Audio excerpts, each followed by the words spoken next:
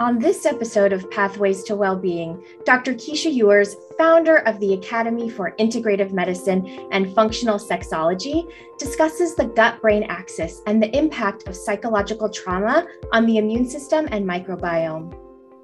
Our immune system begins to break down with lots of cortisol being released over and over and over again. So then you become more susceptible.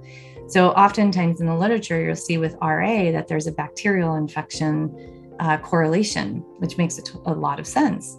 But then you have to ask, so was there trauma in that person's background where there was a lot of cortisol being released?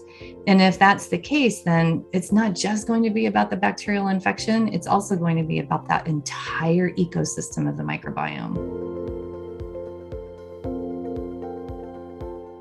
The intestinal microbiome impacts health and disease in several ways by influencing the immune, endocrine, and metabolic systems.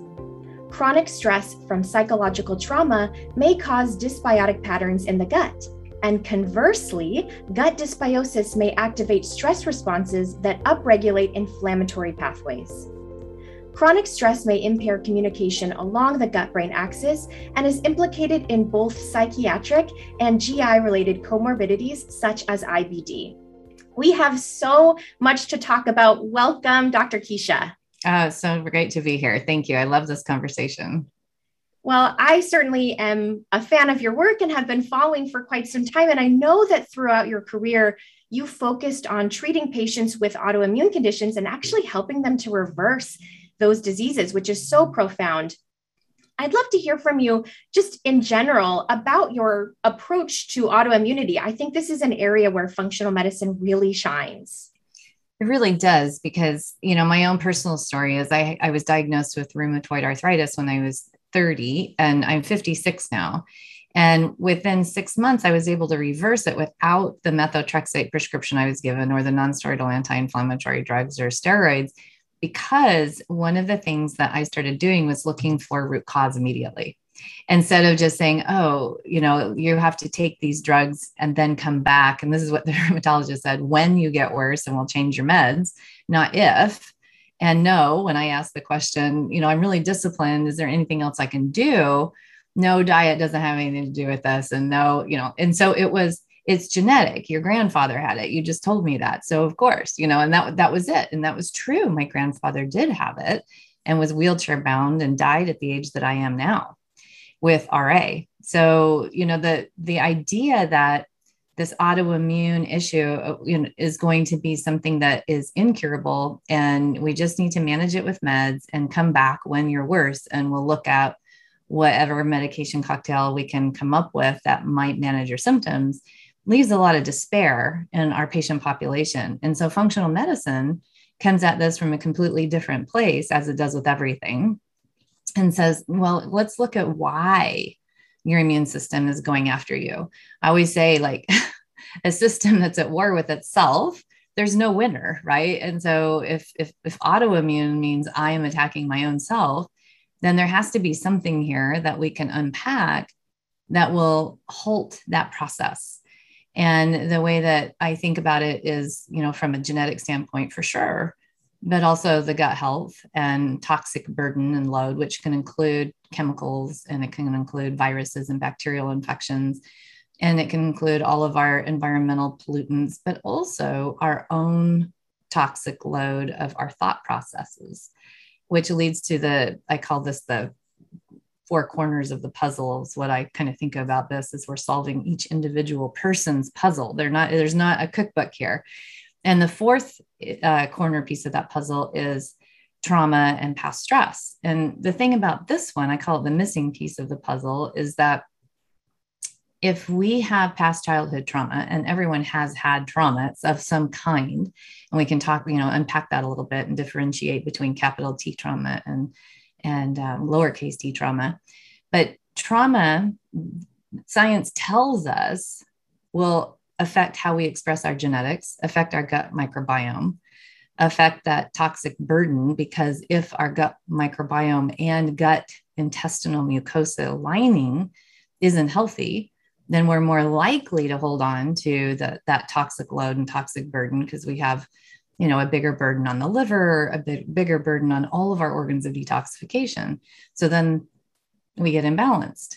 So it's a matter of taking a look at what can, if we think about, I always tell my patients, it's a matter of critical mass. There's not one thing that created an autoimmune disorder. And so with that being said, we have to think about how many things on the scale finally tipped and capsized that boat. And then how many things, if the feather is the thing or the straw that breaks the camel's back, so to speak, you can't just take the straw off or the feather. At that point, we have to actually take a bunch of load off to finally get that to come back into a balance again. And so I talk about autoimmune disease reversal, not cure, because your genetics are still your genetics, whether you're expressing them in a way that signals autoimmune disease or not. And your patterns of thought and behavior, until they're changed, you're going to keep them, So if I were to go back to a lot of the ways that I lived my life in terms of my lifestyle choices, then I could get RA back. I think within 6 months, pretty easily. It's in my genetic code. I have that there. And so I think I could trigger that easily.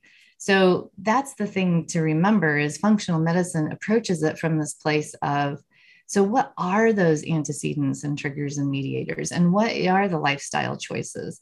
And what was happening 6 months, a year, 5 years on the timeline before this diagnosis occurred? Because none of it is, my patients will always say, all of a sudden I was sick. And that is definitely how I experienced it too. I was running marathons, raising 4 children, very, very, very active, type A personality, pushed myself to the limit. And just overnight, one morning, I woke up, I had 10 pounds of extra puffiness and redness around my joints. And it was like someone had taken the batteries out of the Energizer Bunny. I was flattened. And so it did feel like it was all of a sudden. But if you look at my timeline, it was not all of a sudden. We know that from science now that it takes us anywhere from 10 to 30 years to develop a full-blown ICD-10 code autoimmune illness, to move from imbalance to disease. So it's really interesting because functional medicine allows us to investigate that 10 to 20 to 30 year period to find those clues. I think you've so beautifully summarized so many of the tools that we use in the functional medicine model. When we think about body systems in particular, you just mentioned several body systems and how they're all interconnected and working together to kind of direct our health trajectory into the future. And then also what we call, the mental, emotional, spiritual considerations that I think really touch on the trauma aspect. And then of course, those modifiable lifestyle factors, which we know is what's really going on behind the scenes in those 20, 30 years before an autoimmune disease is diagnosed. So, that was the perfect description of how the functional medicine model is really set up to treat autoimmune patients comprehensively. Right. We're not just tracking a high sensitive C-reactive protein, right? We're not looking at a SUD rate and saying, okay, is the medication making that come down?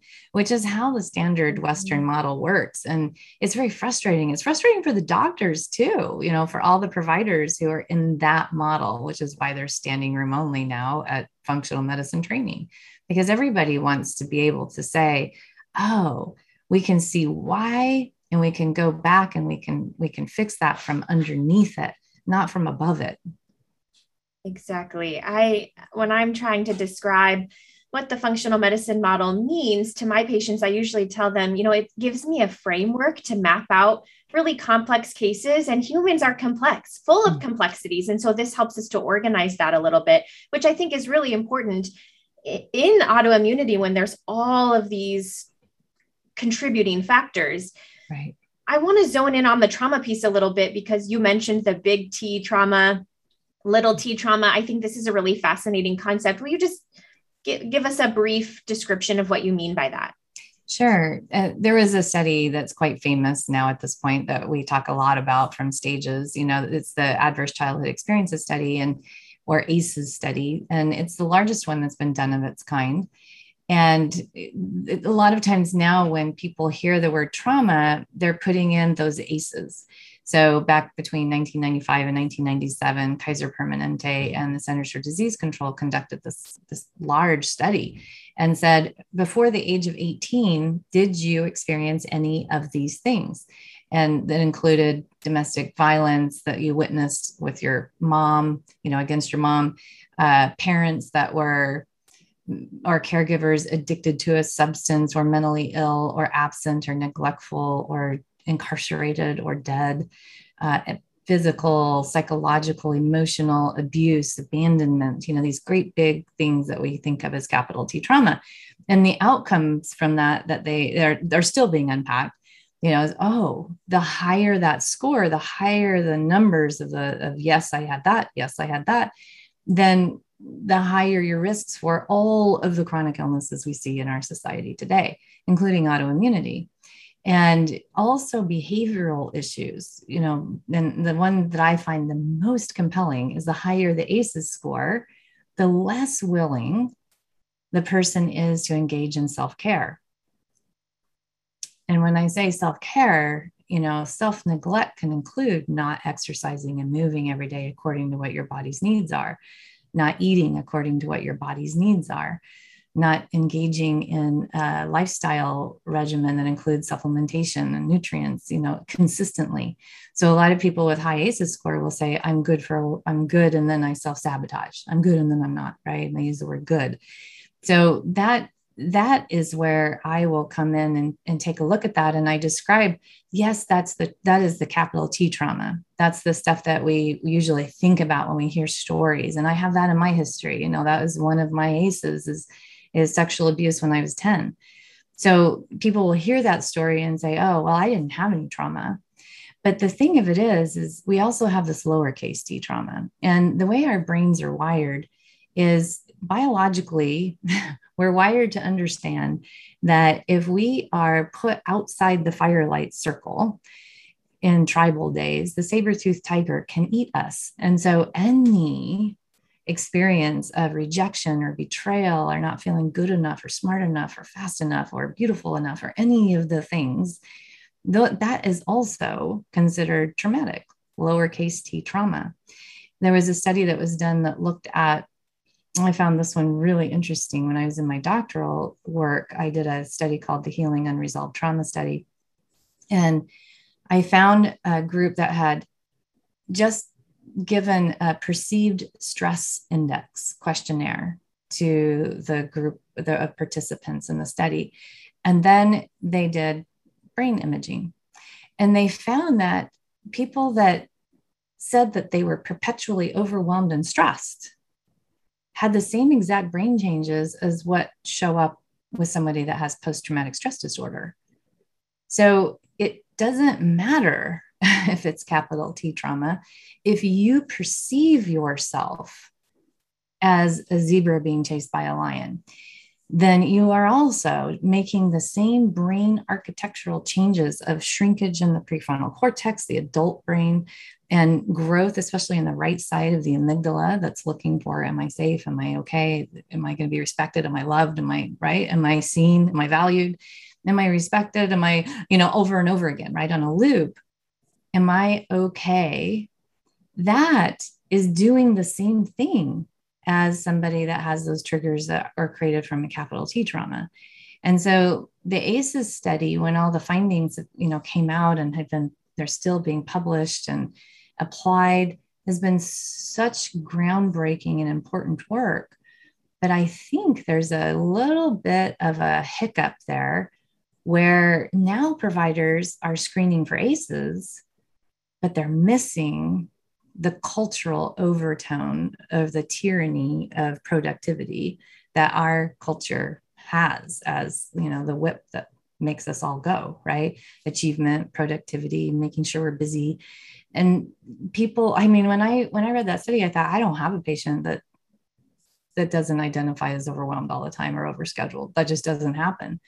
And so this was an important piece of really understanding there's this everybody has trauma.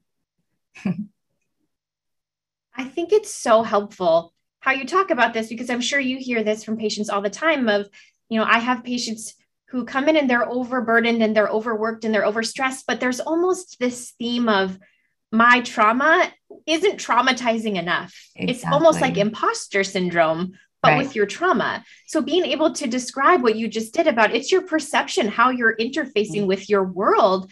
If that's traumatic, it is what it is. When you have to think about it, when you think about it critically, you can leave aside like all the studies and all the science, which I know we don't like to do at IFM, but just for a second, just to really critically think this through and go back to really basic A&P, then you go, okay, so actually it's really not about dopamine and serotonin and PEA and GABA and all the neurotransmitters, or it's not about cortisol, and it's not about pregnenolone and steel, and it's not about the gut microbiome. That's again coming at it from above. It's about what we perceive. It's about the mind. It's about how we are we're talking a lot now in our culture about biases. And I think that's great. That's a conversation that's long overdue, that we're being able to witness that, oh, we all have our own biases.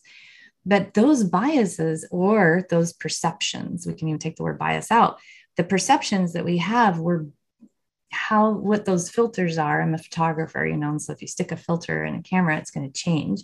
So the filter you stick there is built when you're a child. It doesn't matter if it was in the face of capital T trauma or lowercase t trauma. It's just like, here's the nurture versus nature discussion again. And it's nurture and nature. And we know that now. And so whatever it is that we filter experience of life through is coloring what then happens, which neurotransmitters get sent to tell the body what to do next. And whether or not the adrenals get tagged and saying, uh-oh, we need to run, we're in danger. And what happens to the brain architecture? It's the mind. And the emphasis on training the mind, in my opinion, this is my bias, over lots and lots of years now. Like I said, I'm 56 and I've had to learn this myself. It feels like that's being left behind in the very beginning. I teach some very basic, like establishing a calm, safe place within that roots us and grounds us, so that if your impulse is to be a caretaker, a caregiver, then you do it from a place of groundedness first. So you're not leaving yourself and self-forgetting and self-neglecting.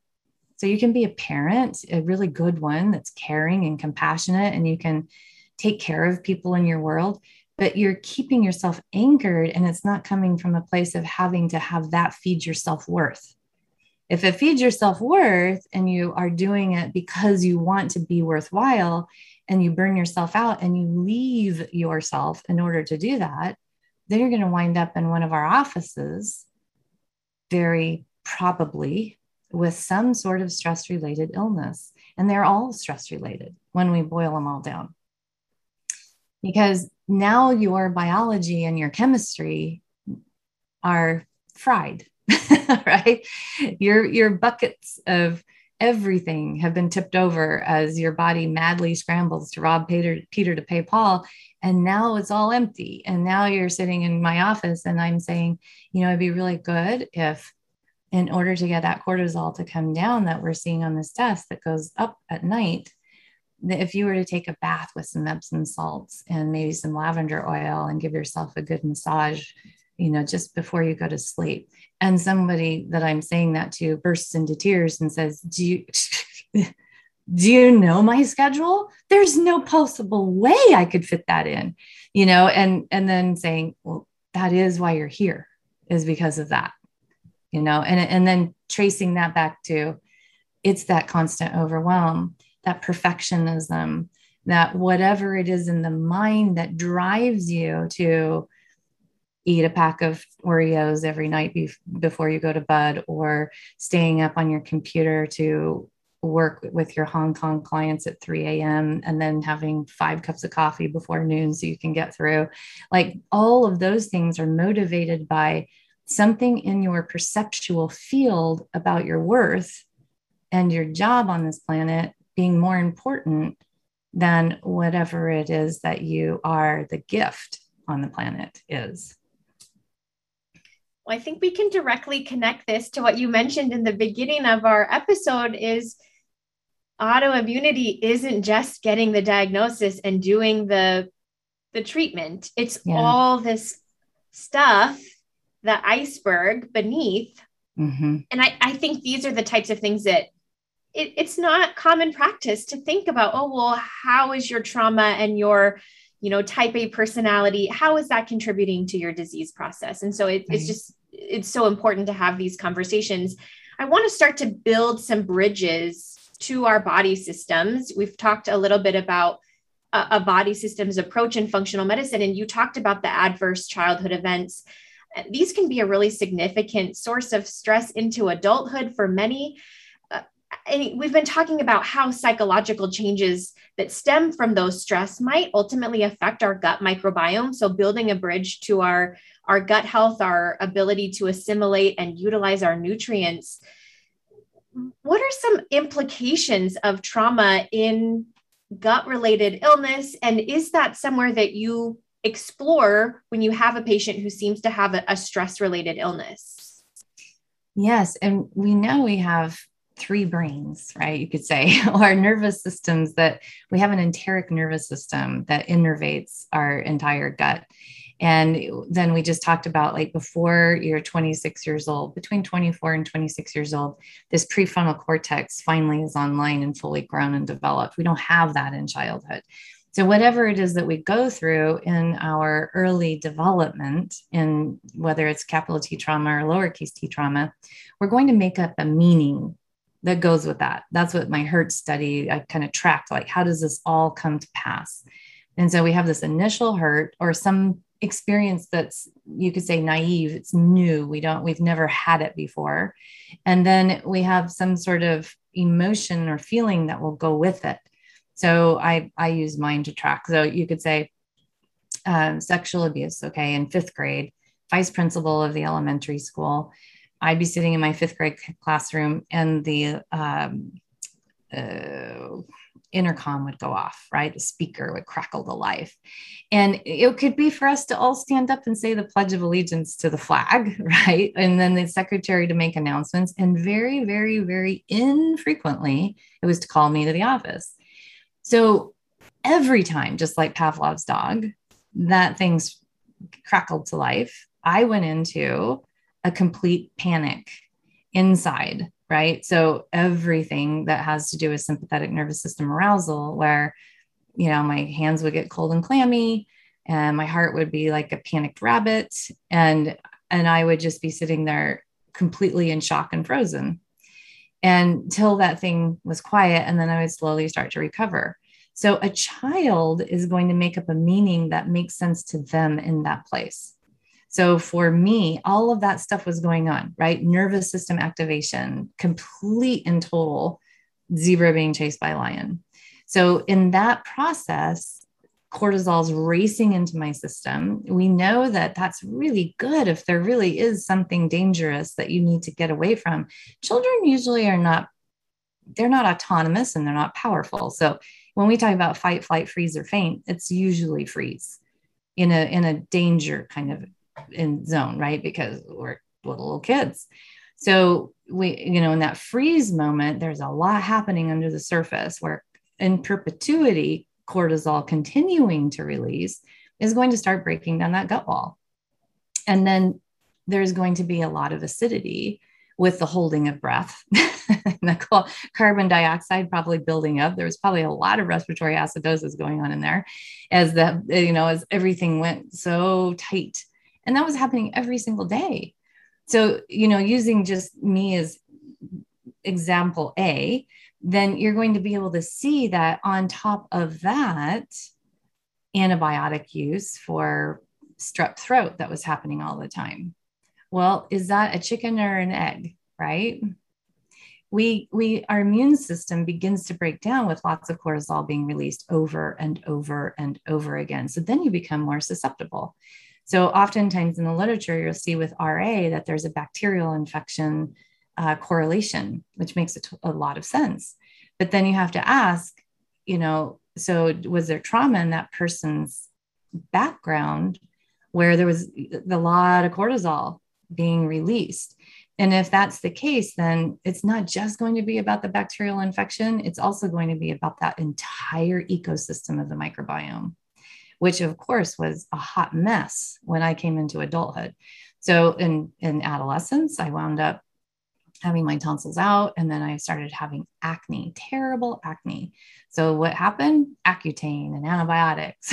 And so, you can just see on my timeline that this trauma piece had a huge part of the story, but also what it did is it created weaknesses in my system where bacterial and viral illnesses were then treated with antibiotics, which continue to break things down, and with nonsteroidal anti-inflammatory drugs and Tylenol to get fevers down. And all of this stuff just keeps rolling, right?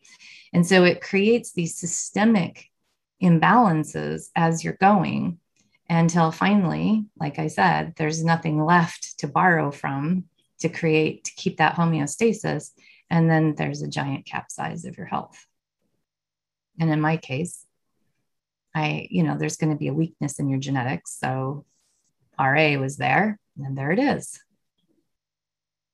And again, I think when I'm listening to all of these moving parts, it keeps coming up for me of this is why it's so important that we're thinking about all of these systems and how they're working together, or we're going to miss a big part of this if we're not considering how the trauma is, just our nervous system activation is potentially changing how our gut bacteria are behaving, which then can make us more susceptible to a whole slew of things. So if all we do is a SIBO breath test because someone comes in with bloating and, we do a SIBO breath test and we're, oh, wow, we have all these methane producing bacteria in your small intestine. We need to do a protocol for, which is great.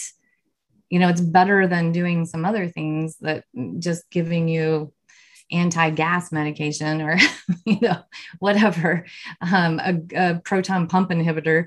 That's great to get to the actual microbial imbalance. But if you're not thinking about the terrain that the microbes are living in and realizing that, that terrain, there's a reason it looks like a bombed war zone. And we're a microcosm of the macrocosm of the universe. I love that saying. It comes from Ayurvedic medicine, which is 10,000-year-old sister science of yoga. And one of the things that they say is we're not all the same. And that autoimmune disease is undigested anger. I love that, because it gets you to start thinking about, the way that we think about it in the scientific Western model is we'll say, so we have this vagus nerve that responds to our perceived threat, right? The enteric nervous system. We have to really pay attention to that. And that's great. But you can get a patient there in 2 seconds by saying undigested anger, right? It's like, oh, you haven't digested this. And what happens if you don't digest the apple that you ate this morning? What happens then? And you can take them through that process. You get constipated. And what happens if you get constipated? Well, if you're not taking out your kitchen trash, then you're going to have a whole bunch of vermin. And so that's what you've got right now is a bunch of vermin. But the reason that vermin started living there is because you weren't taking out your trash. So let's get to that. Why is it that you're not dumping your trash out every day? And let's look there too, in addition to getting rid of the vermin. That just really expanded the way that my mind is thinking about in functional medicine, we talk about the assimilation node or how we're kind of breaking down and utilizing foods, but you just put a whole new spin on it for me that it's not just assimilating our foods, it's assimilating our experiences and our feelings and all of these other things that that even wasn't at the front of my mind. And then also you talked about taking out the trash, and usually we're thinking about that from a gastrointestinal perspective. But really, this is all kinds of things that we're processing, our history, our, everything.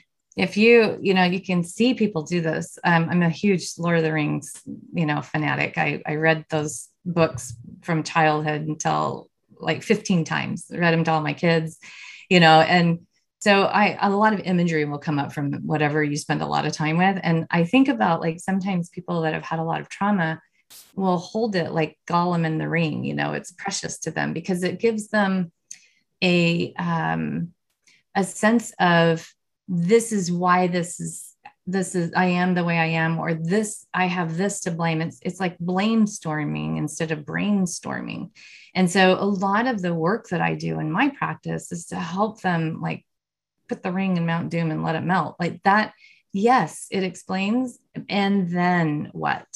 And so it's this opportunity. I did this TED talk just before the pandemic on the hero's journey of disease and moving up the developmental scale. Suzanne Cook-Garuder has this really beautiful adult ego development model, of going from black and white thinking where it has to be this way or this way, and into a more, you could think of it as Erickson's generativity, but I am generating everything that is my story. And so then I'm more willing and able when I'm in that place to take responsibility at that point. And you'll see that happen with people that reverse their autoimmunity or are able to cure their cancer. I usually don't use the word cure for that either, but move through one level of cancer and they have a lot that they've learned in the process. And it's usually this kind of stuff like, I actually, in my hurt study, forgiveness was a huge interventional piece that I used, and it works, but it's not the forgiveness of the church pulpit where you say, I forgive you. It's the forgiveness that's a whole process of saying, so what is the character trait that drove that person to do whatever they did? And how do I have that same trait and do it? And it's not going to look the same way. Like I always use my vice principal, my perpetrator. And, if I were to say, so what are the character traits that I see in him that drove him to take the actions that he did, abuse a child? Then it's cruelty, misuse of power. He also called me white trash. I was in an all Black school. And so bigotry. And so then I can go, okay, so how do I do those three things? I'm not going to sexually abuse children, but all humans have the exact same character traits. We just do them differently. And so, in order to throw the ring away, I was harmed. And so therefore, this is my self-righteous, space that I'm going to stay in, victimization. Then you start doing that work with like, okay, so how do I misuse power? And this is fairly amusing if you're a parent, because I have 4 children and I can go, oh yeah, I'm a parent. I've misused power 1,000 times or more, like, okay, yep, I've guilted my kids before, and then how have I been cruel? Oh, well, again, I'm a parent. I'm sure any of the times that I've said, no, you have to do your chores before you can go do X, Y, or Z, they've considered me cruel. Okay, there's that. And then the third one was really difficult for me at first, bigotry, because I'm a Navy brat, lived all over, and I would have never considered myself a bigot. And then I started realizing, I'm really intolerant to people that are intolerant. I'm very intolerant to people that are not, that are intolerant. I'm a bigot. And so in that moment, I can now see the humanity. Okay. So I don't forgive the behavior, but I can go, all humans, we all have these ways that we are perpetrators and victims. And so, okay. And then I can say, I forgive you. And then I can go ask forgiveness, which I did from my children, of the times I've been a perpetrator. And so that right there, if you just even consider that, it relaxes your enteric nervous system. It opens up your chest wall. It takes your jaw and it softens it. It drops your shoulders. It allows you to breathe with your diaphragm. It opens up everything in your head so it's not so clenched. And you can feel everything relax. Well, what does that then do biochemically? All good things. And so, the outcomes were, wow, this is amazing. So this is the stuff that's free. Mm-hmm. You don't have to take a bunch of supplements for that. This is the training the mind part that I was talking about earlier. And because our gut is a microcosm of the larger macrocosm, how we are in our environment and how we perceive, you can feel your gut microbiome doing the same thing, relaxing. Mm-hmm. Yeah. Wow. I feel like I just have to acknowledge everything that you just described. To do that work and to challenge those belief systems and to go to those, potentially dark places to do this healing work, it might not cost anything, but it's not easy. It's not hard easy. work. It's not. And I never said that. Oh, no, absolutely believe not. Me. Mm-mm. This is the hardest work of an entire life, but this is where wisdom comes from. Right. Wisdom doesn't come easily. And it doesn't come from the happy cruising places of our life. It comes from the darker, grittier, right? That's why we have all these like Rumi saying, if you're irritated by every rub, how will your mirror ever be polished? Or it's the grain of sand in the oyster that makes the pearl. Like we have all kinds of different societies and cultures and time and space saying that this is the work, like this is it right here. And so plugging that into our functional medicine model is very important. Yeah. And I think that it also speaks to our therapeutic partnership, that's so much part of our philosophy, that we cultivate that safe space, that it's like, okay, you can go here and I can help you, because we have this rapport that's very important to me as the clinician. And so I think that really speaks to just the value of maintaining that therapeutic partnership, because it gives you that freedom to do that hard work. Mm-hmm. Absolutely. It's not a patriarchal. You can't hand that down from on high to somebody. This is a place where you are in compassionate collaboration with them and curious about their experience, not what you have that's the answer to their problem. And that requires a lot of humility and a willingness to, I always say reversing autoimmunity is learning to develop compassionate curiosity for what your body's been trying to say to you for perhaps decades, right? And instead of saying, why aren't you acting this way? Saying, oh, I hear you. You've been trying to give me some information here. And really with compassion and curiosity, going into that inquiry. And that's exactly how we as clinicians need to be with our clients. Like, I'm never going to say, oh, you're Gollum in the ring, you need to throw that ring away. That's just for the sake of this as a visual. It's no, like it's coming to that with this collaborative curiosity that's infused with compassion. I love this term, compassionate curiosity. That's how I go into patient visits myself, but it's just occurred to me as we're speaking that's you also have to hold that compassionate curiosity when you are exploring your own history and your own timeline, and have that compassion for your own story. You can't do this for another person if you haven't walked this walk yourself. And there's a really beautiful Chinese proverb that says, if you really want to know where you're going, then ask the people that have already been there and on their way back, And so that's, you have to do your own work, and that's it right there.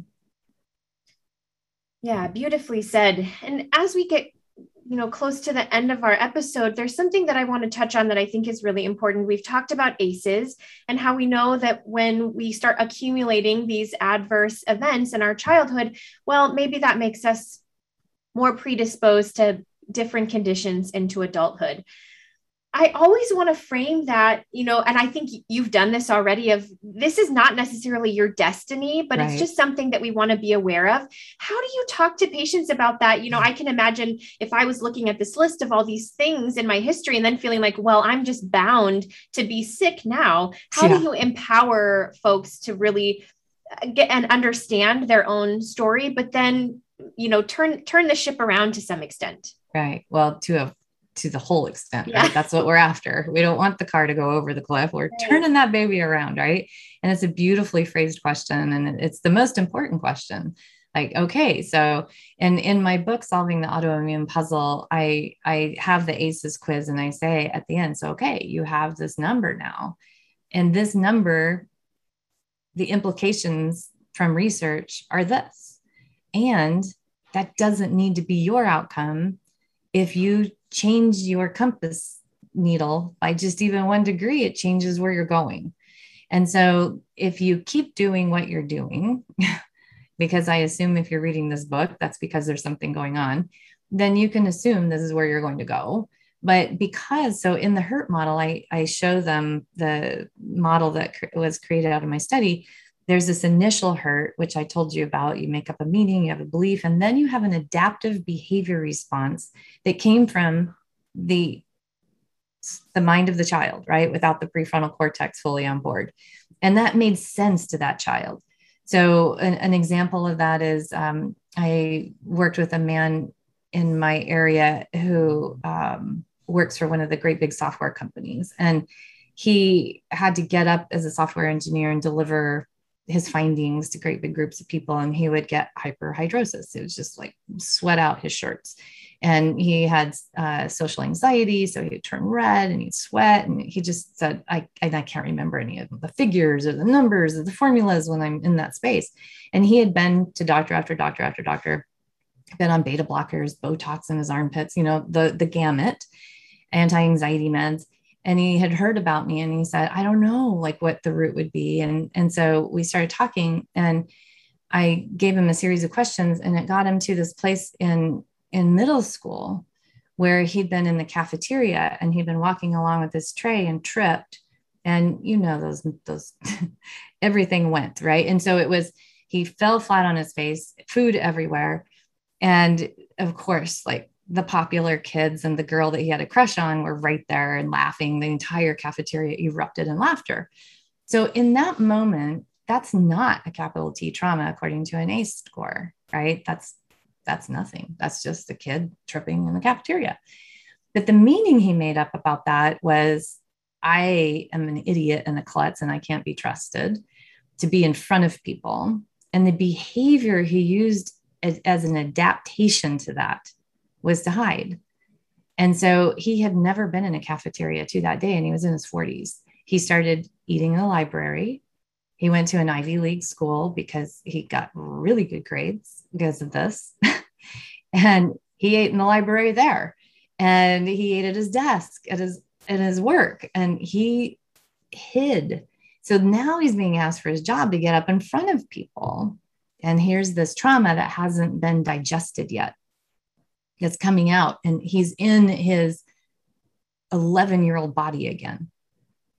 And so what the HURT model says is you'll have that whole thing set up and then it bifurcates.